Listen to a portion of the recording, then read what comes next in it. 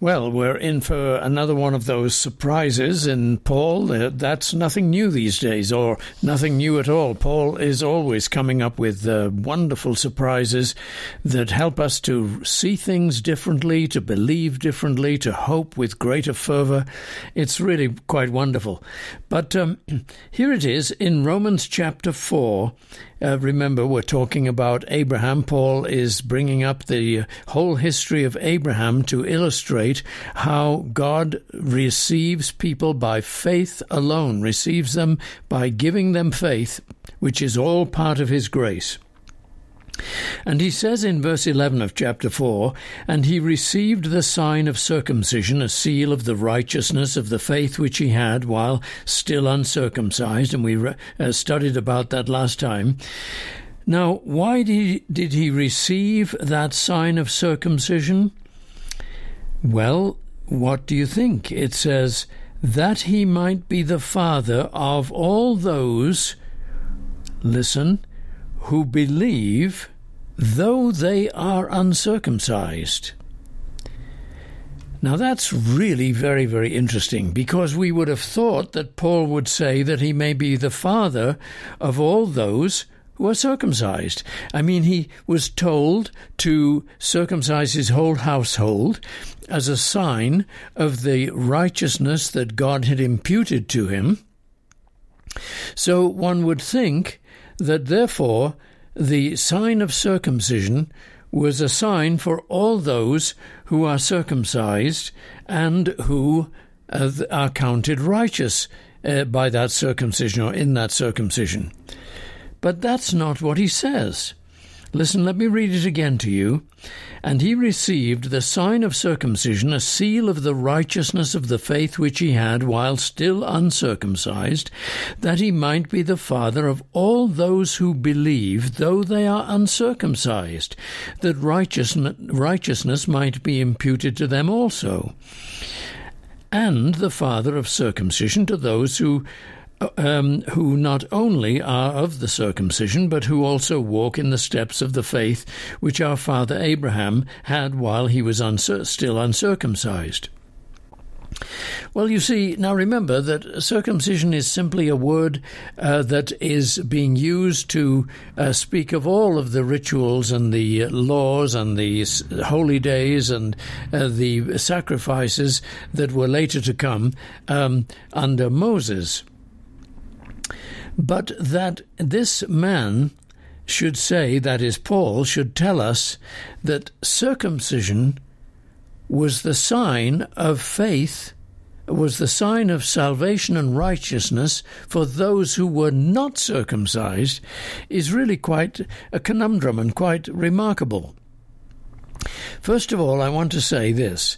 There are many Christians, well, there are a few, I should say, Christians who believe that the only Christian way of living is to go back to to Israel, to the messianic culture of Israel, and to perform the ceremonies and keep the Sabbaths and the holy days and all the rituals.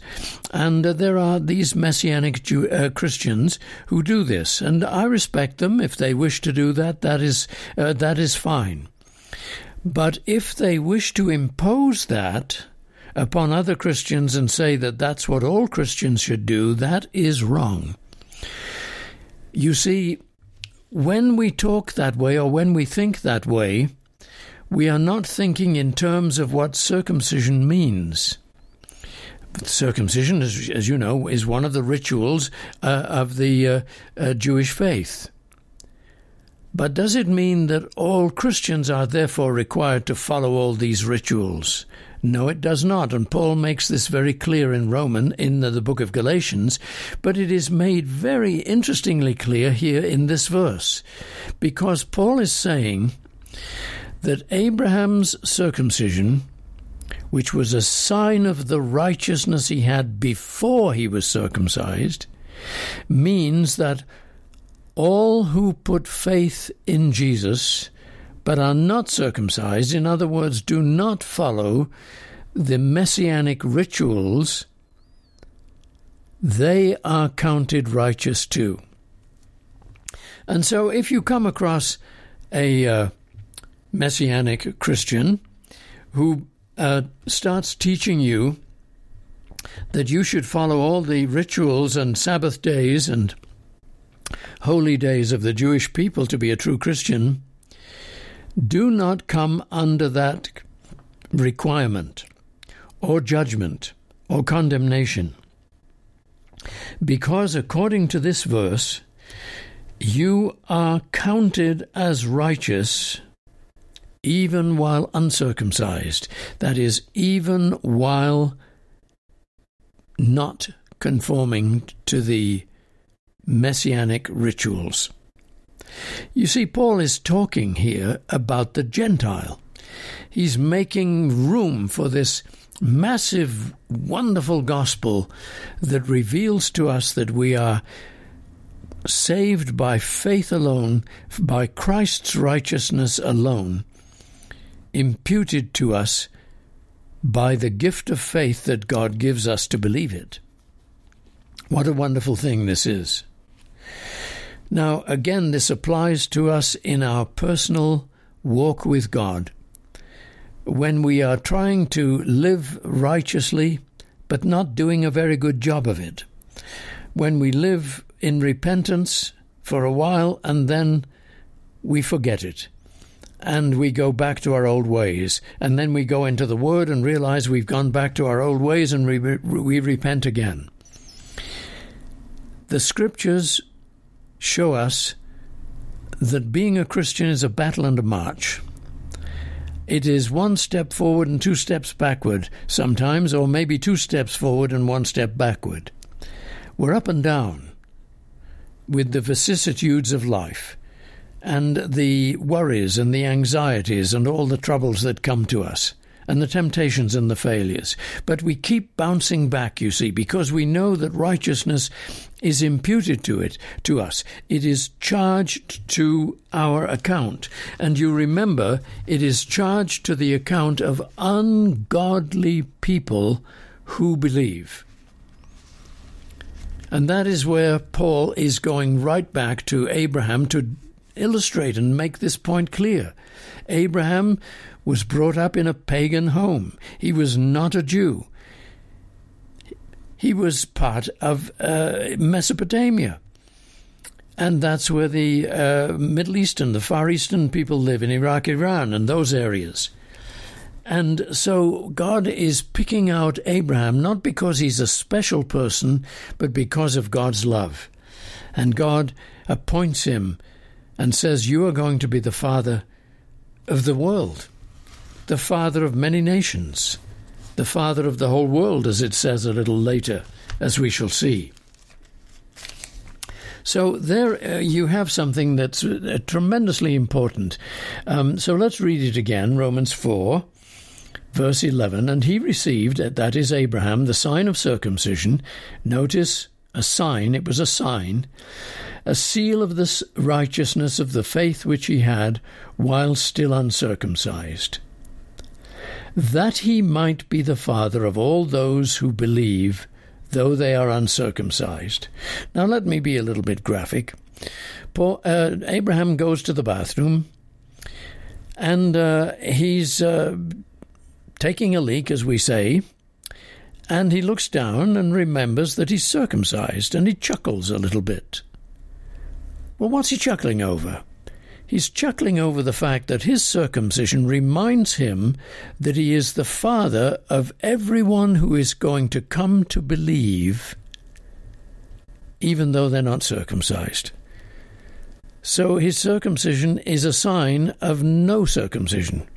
His circumcision is a sign that faith in God, the Creator who will bless the world through this man Abraham, is a wonderful God. And people trust in God all because Abraham is telling them about him and is telling them that they are loved and received by faith in God. And then later, as they learn about faith in the coming Messiah, and then later in the faith in the Messiah himself. Now, this is true of us too. You see, you and I are lights in the world. You and I are the salt of the earth. You and I are a little bit of flavour in people's rather flavourless lives. We speak of faith, we speak of the God of Abraham, we speak of the God of Jesus Christ, we speak of our shepherd. The Lord is our shepherd, we shall not want. We encourage people with hope. And all these people are not necessarily Christians. But we don't have the attitude that says, well, there's no point in talking to you because until you become a member of my church, you won't believe or understand anything. No, we don't do that. We speak out the word. We give hope to people.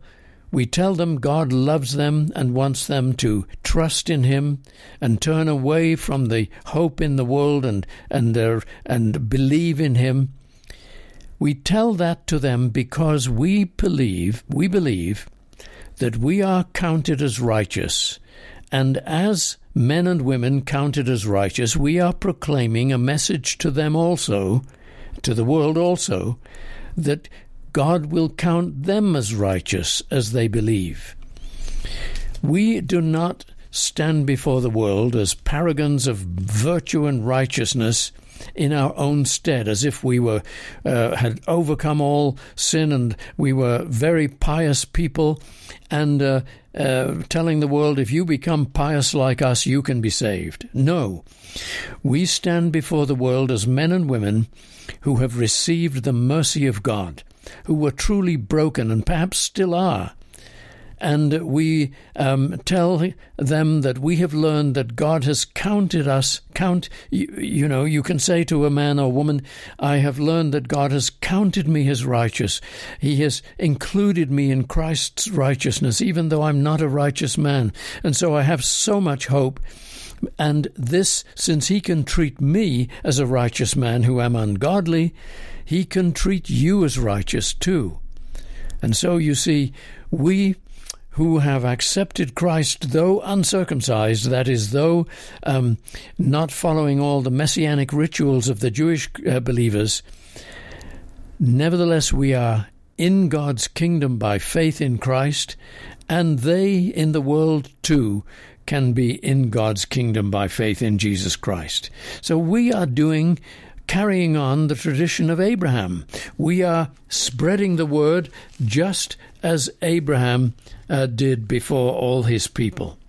And so he's the father also, though, of the Jewish people, you see, the circumcised, to those who are not only of the circumcision, but also walk in the faith, the steps of the faith, which our father Abraham had while still uncircumcised. So Paul is telling us so categorically that grace came in the Old Testament too, just as in the New Testament, that Abraham was justified by Christ. He saw Christ's day, just as you and I are counted righteous by Christ.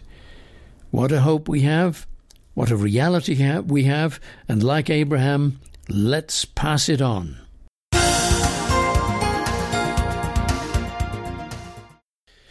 Colin Cook here, and How It Happens. Thanks for listening to my program. You can hear it on the radio, 10 o'clock in the evening, repeated at 4 in the morning on KLTT in the Denver area. They call letters AM 670. And you can also hear the program any time of the day or night on your smartphone or other remote device. Simply download a free app, soundcloud.com or podbean.com, and key in How It Happens with Colin Cook when you get there. And may I say, donations are a little bit slow in coming in lately. Would you please help? It would so much, I would so much appreciate it and keep the broadcast going. Send your donation to Faith Quest, P.O. Box 366, Littleton, Colorado 80160, or make your donation online at faithquestradio.com. Thanks. See you next time. Cheerio and God bless.